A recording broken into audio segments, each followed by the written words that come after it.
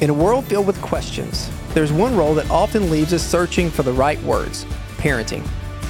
Introducing What to Say When, a podcast that equips parents with tools to navigate the beautiful and challenging journey of raising children. Together, we'll explore a wide range of topics, from handling tough conversations to nurturing resilience to helping you become a confident and compassionate parent. What to Say When.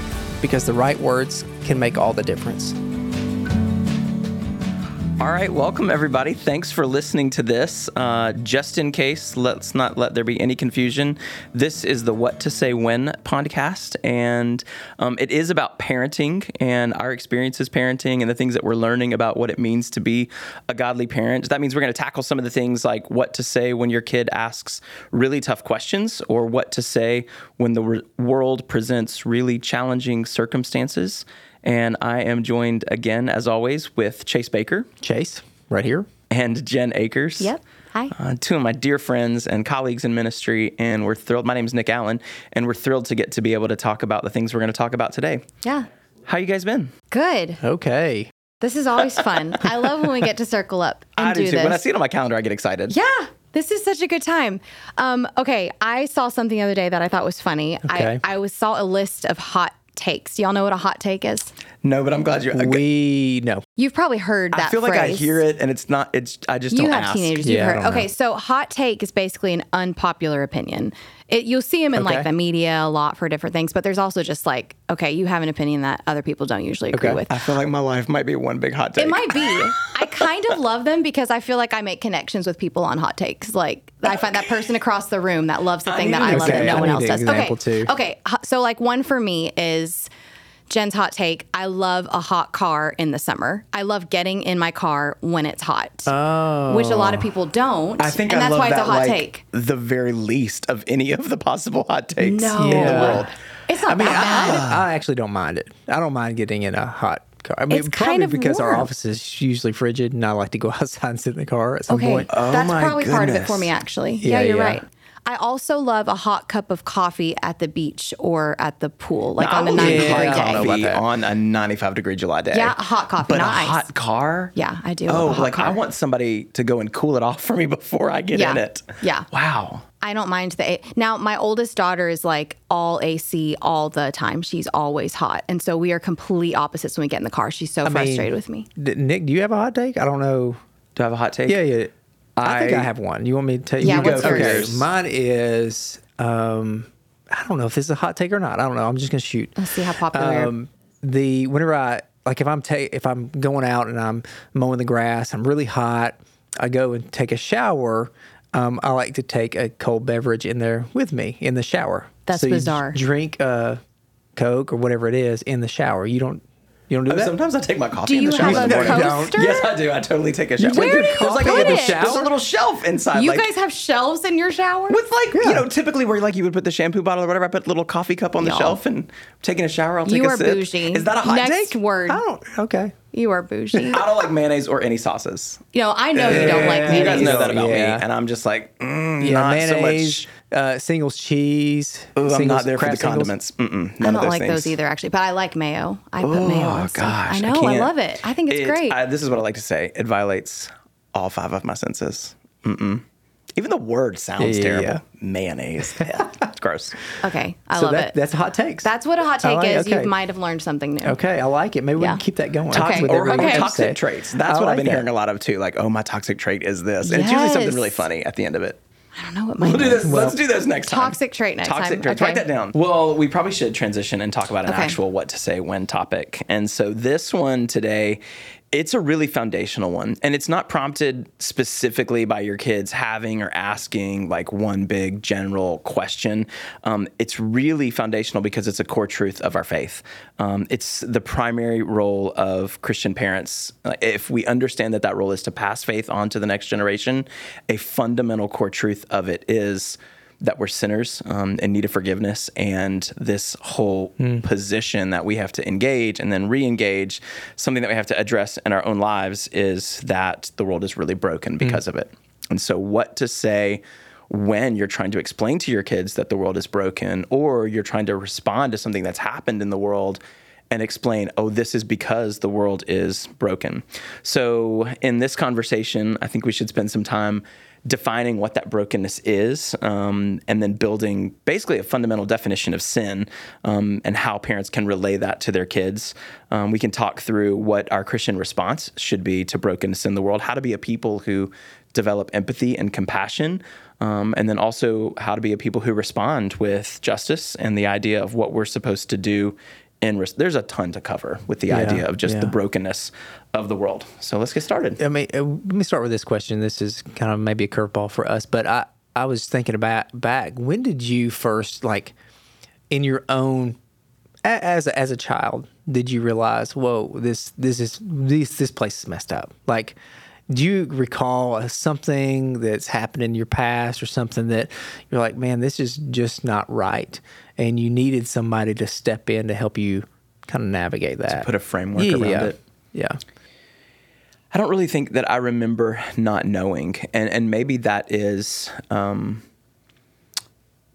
maybe that's the blessing of growing up in a family of faith and in the life of the church, where part of the way that Scripture was relayed is, that Roman road, path to salvation. It starts with all have sinned and fallen short of God's glory. Yeah. And so I kind of innately knew that. Now, that didn't mean that I always knew how to respond to it. There is that fairness, like that's not fair, justice-minded, whatever that kicks in that says it shouldn't be this way. And I think maybe that we all kind of navigate with that. We also wrestle with, especially with our kids, of knowing that there's a lot of people that grew up knowing that the world was messed up because their family was messed up, or their culture was really messed up, or something was going on. I mean, think about people in the developing world not having resources, not having food, being in a war-torn country. I mean, I think there was always kind of a recognition for those people. But for me, it was just kind of what the church instilled. That's good. Yeah. Okay. I mean, I knew what sin was from a young age, but I think specific topics, elementary school, is when I remember when lots of those topics started coming up, or I'd encounter moments where I realized something was off and had to figure out how to talk to my parents about it and ask them questions. But I think it was in that stage, elementary, that I started asking more questions, and specific questions, not just sin, but what's divorce? Why do people get divorced? Like what's, that kind of a thing. And I think the reason why I asked that is because even going back to us, that somebody built that framework for us. And so it was important for us, and how we process things as an adult. It really starts when we're young, and started when our parents were trying to help us navigate and help us understand the brokenness of this world, and really put these boundaries around, or a framework is probably a good word for that, around how we process things as an adult. So this topic is really super important for our kiddos to understand, even in a world that's ever changing today. I mean, it's changing more rapidly today than probably ever before in history because of the state of technology that we have today. So they're exposed to so much more at such an earlier time, that I think this conversation is really important on how we actually do it, and defining exactly what the brokenness is. And that's probably there's two avenues for this, because there's this idea of our individual brokenness, this picture of sin that plagues our individual lives. That's what creates the separation, the chasm between us and holy God. But then also just the general state of brokenness in the world. That means that every society, every part of history, no matter how good something is, it's still not the perfect, accurate picture of what God had created, what God has intended, and what he plans to do as he restores the world. And so right from the beginning, I think, with our kids, we sought to describe the world's brokenness as, here's the picture of the perfection that God created in the garden. And then the enemy came in with a lie and said, did God really say? Yeah. And so what are the lies that we believe? I think that ultimately, John Mark Comer has a great book out called Live No Lies. Yeah. And he frames for us kind of what the enemy does, who's the father of lies. Everything that he says is lies from his mouth right from the beginning, but then also a worldly culture that's going far and fast away from the stream of what godliness is, but then also our own flesh. Like, I just have inside me an innate desire to do what's wrong and that fleshy desire. And so what are those three enemies of the human soul? They're all indications of brokenness. And so helping our kids understand that from the beginning, that brokenness comes from not believing the truth that God has. Yeah, and there's a cause and effect relationship between sin, brokenness. And that's why I love disobedient opened the door to brokenness. Disobedience opened the door to pain. Because I think when we talk about brokenness, to me, I think about pain. I think about suffering. And so really disobedience from the very beginning brought in this opened the door to suffering in our lives. That's the consequence of the fall.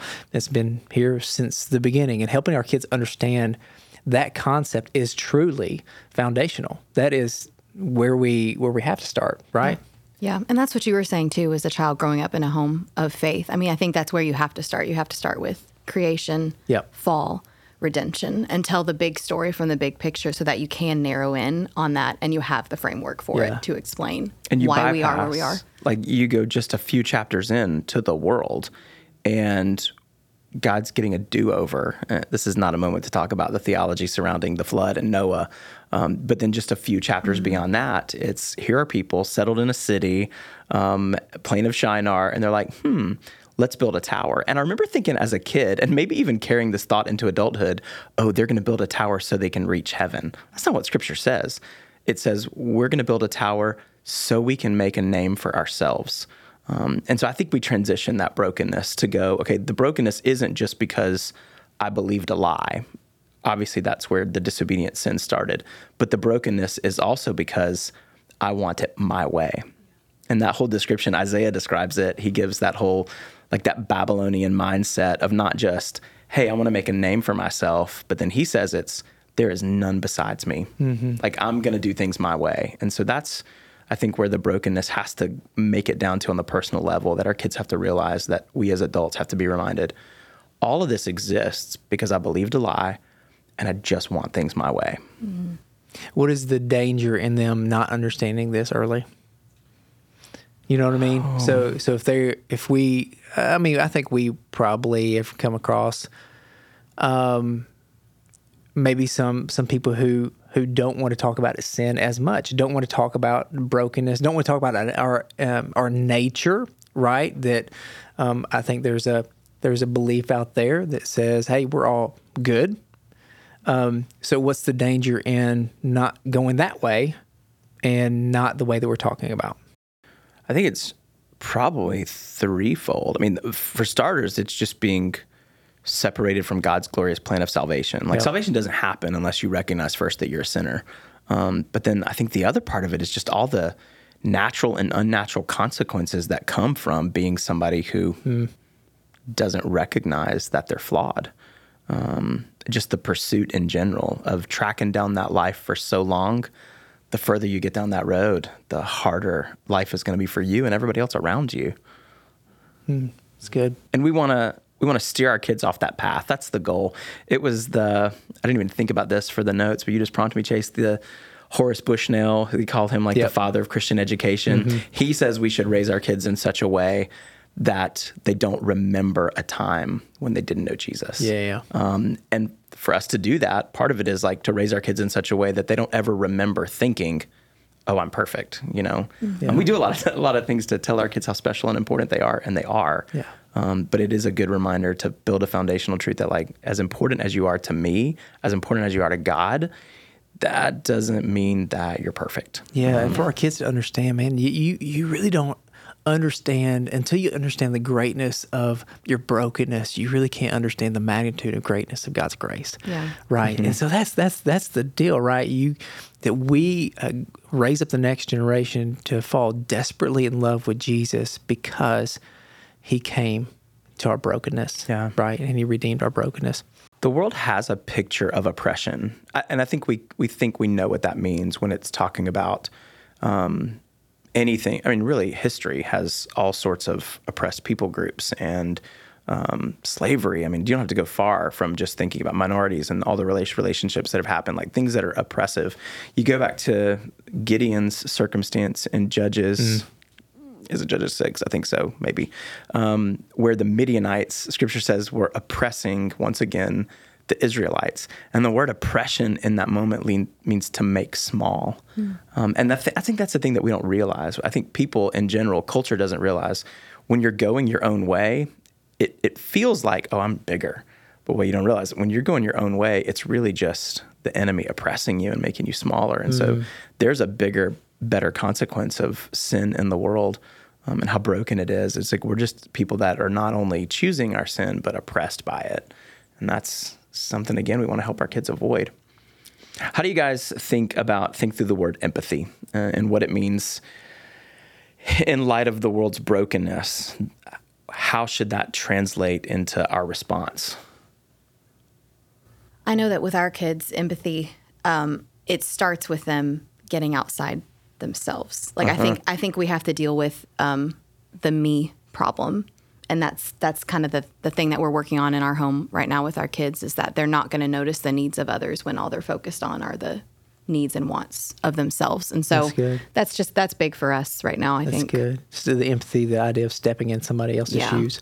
Right. You have to step out of your own, though. Yeah, wearing two shoes at once is really hard. Right, exactly. And empathy and sympathetic are two completely different things. We get them confused, though. We do.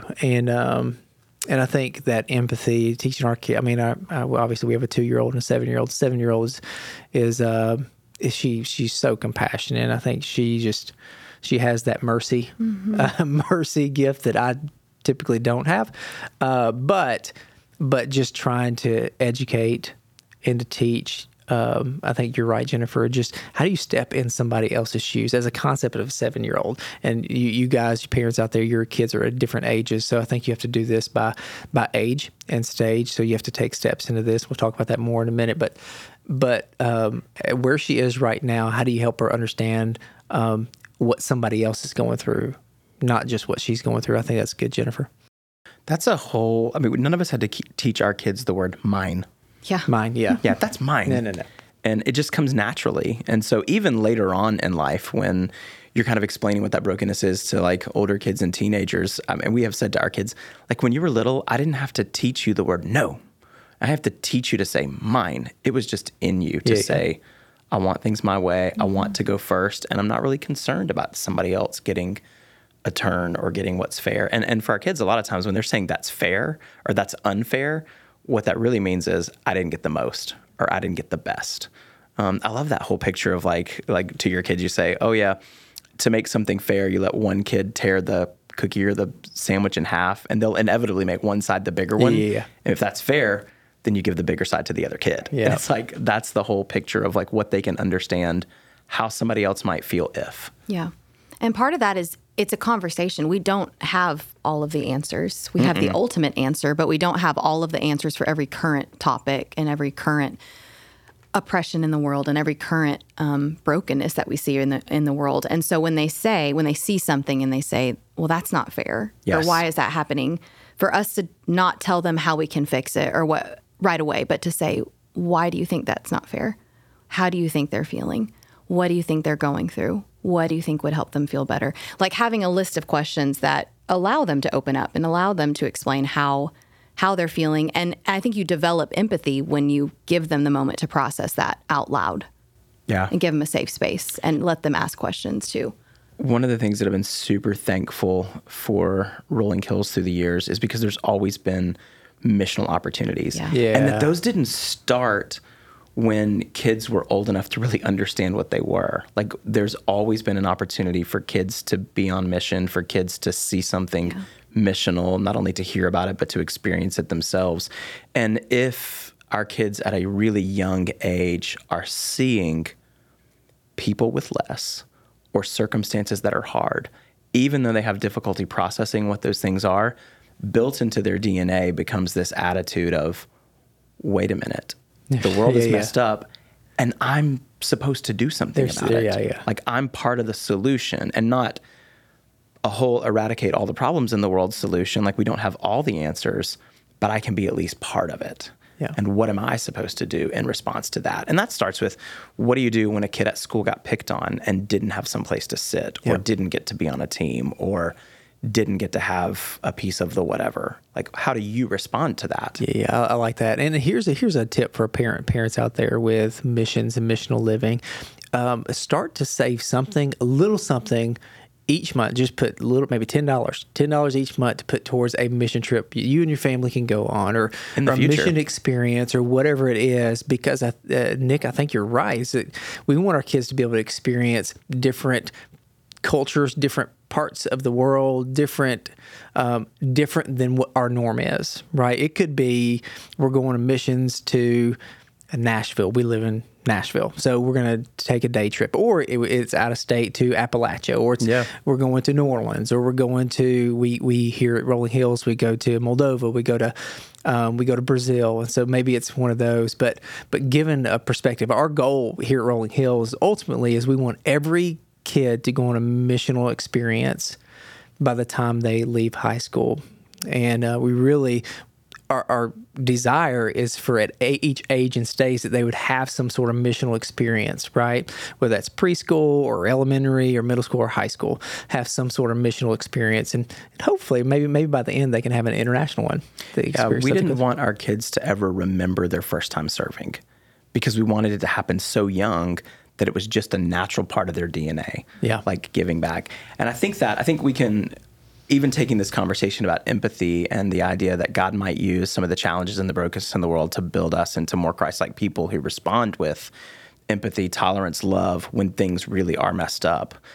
When you learn to do that on small scales, then you're obviously more prepared to do that on bigger scales. Mm-hmm. I think there's kind of like two pathways we go from here. It's like, one, how do we build resilient kids who can cope when the world is broken, or cope when things don't go their way, or cope when things are oppressive and super challenging. But then also, what do we equip them to do? How do we help them approach what God's good picture of justice is in those moments? Mm-hmm. You guys want to tackle one before the other? Ooh.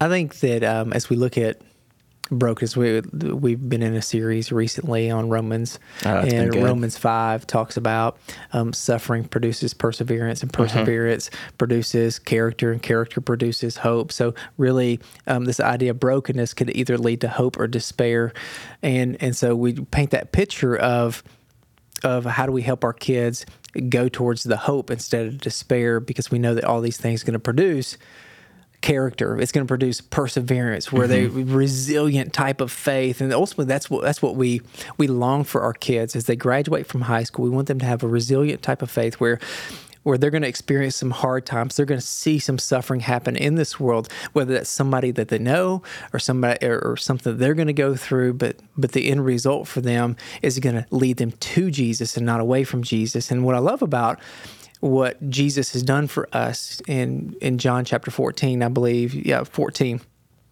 he reminds us that you're going to experience all these things, but I want to give you an advocate. The advocate's going to be there. The advocate for us is the Holy Spirit. Yeah. Peace I leave with you. My peace I give to you. All those things that we can rely on the presence of the Holy Spirit. I think that is why it's so important for parents. Listen, because I think this is so important, because we can get so busy doing making sure that our kids are successful at their schoolwork, successful at all their activities, hobbies, sports, all these things, that in the end, maybe we miss the most important thing in order for them to have a resilient life, a resilient faith, is to give them Jesus and remind them of the gift of Jesus and really pour that over them and into them. They need the work of the Holy Spirit in their lives to provide that peace and give them perseverance and character and hope. Yeah. I think I've loved the curriculum that we've used for a long time. And basically for kids ministry, it's always been, hey, there's 150 Bible stories that kids in kindergarten all the way through fifth grade are going to experience over the course of all this time. And one of those, even at a young age for me, was Shadrach, Meshach, and Abednego being thrown into the fiery furnace. Yeah. And obviously that's a great story for kids. And Jesus was with them. When Nebuchadnezzar looked into the fiery furnace, he saw 4 people, and one of them, Scripture says, looked like a son of the gods. And the reason it did is because it was the Son of God going right there with them in that fire. When they came out of it, they weren't singed, they weren't burned, they didn't smell like smoke. I think in this picture of, hey, the world is broken, but we have Jesus with us.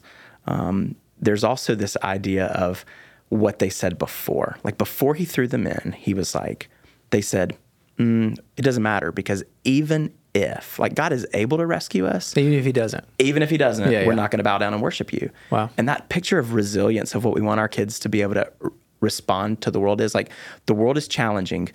These challenges can, Lord willing, go away. But even if they don't, God is faithful to us. We're going to be faithful to him. And Beth Moore has a whole picture of, God being with you in the fire, through the fire, or redeeming you because of the fire. This idea that, like, hey, if the fire had killed them, they would have been delivered over into the hands of Almighty God. Or they could go through it, or God could rescue them and never have to endure it. And I think we look at the brokenness of the world, we can put that framework in perspective of our kids. Like, God could have made it so that Shadrach and Meshach and Abednego never had to get into the fiery furnace. Yeah. And God can do that for us. He can spare us the diagnosis, the challenge, the ridicule, the pain, the persecution, all the things that go along with the oppression of a dark world. Or he can allow us to go through some of those things, but be with us in it. That resilience of what we want our kids to be able to approach any problem in the world, to say, God's with me. And even if it's hard, he can still be trusted. Mm-hmm. That's good. I like that. I think one of the things I'm always trying to figure out is how much do I want to tell my kid now? How much do I want to tell them later? And I love what you said from John, just the idea that we can't protect them forever, but we can offer them hope within that. And giving them that framework of, but Jesus in every conversation, I think is what gives the framework that we need for them to walk through all of the brokenness that they're going to encounter in every situation, which is such a blessing. And that's it. That's the framework. Yeah. And we'll kind of wrap this up. We're coming close to a time, which means we're going to create another space at some point to come back with the avenue of, like, how do you respond to that injustice? How do you be part of the solution for the problems of the world? But today, just to kind of rest in the idea of framing for our kids, the world is broken, but Jesus came to us in our brokenness. Yeah, for sure. And maybe that's even the way to pray today, that through the brokenness of the world, our kids would recognize their sin, have empathy for other people's, and recognize that the solution is always trust in Jesus. Yeah, that's great. Cool. How about you pray for us, Chase? I'd love to. Father, I'm grateful for today. God, I pray that as we talk about this is such a big topic where we acknowledge, yes, that we live in a broken world and we have brokenness of our own.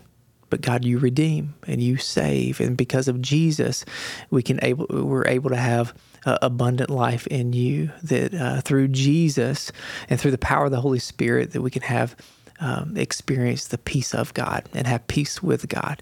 And so, God, I pray that over our kids. I pray that they understand where peace comes from. I pray they understand ultimately that you are Redeemer and that you came to save and you came to restore. And so, God, I pray that as we parent, that we would raise resilient kids who are passionate about you, who understand where they are in this world, but they have hope regardless. They have hope in you. God, we continue to pray that you would just protect and provide. In Jesus' name, amen.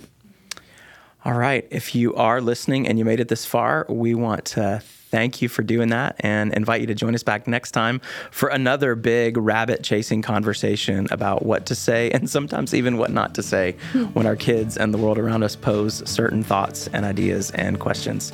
Thank you, Chase. Thank you, Jen. It's been fun. Awesome. What to Say When is part of the Rolling Hills Podcast Network, available on Spotify, Apple Podcast, and Google Podcast. Be sure to subscribe now as we take off on this incredible parenting journey together.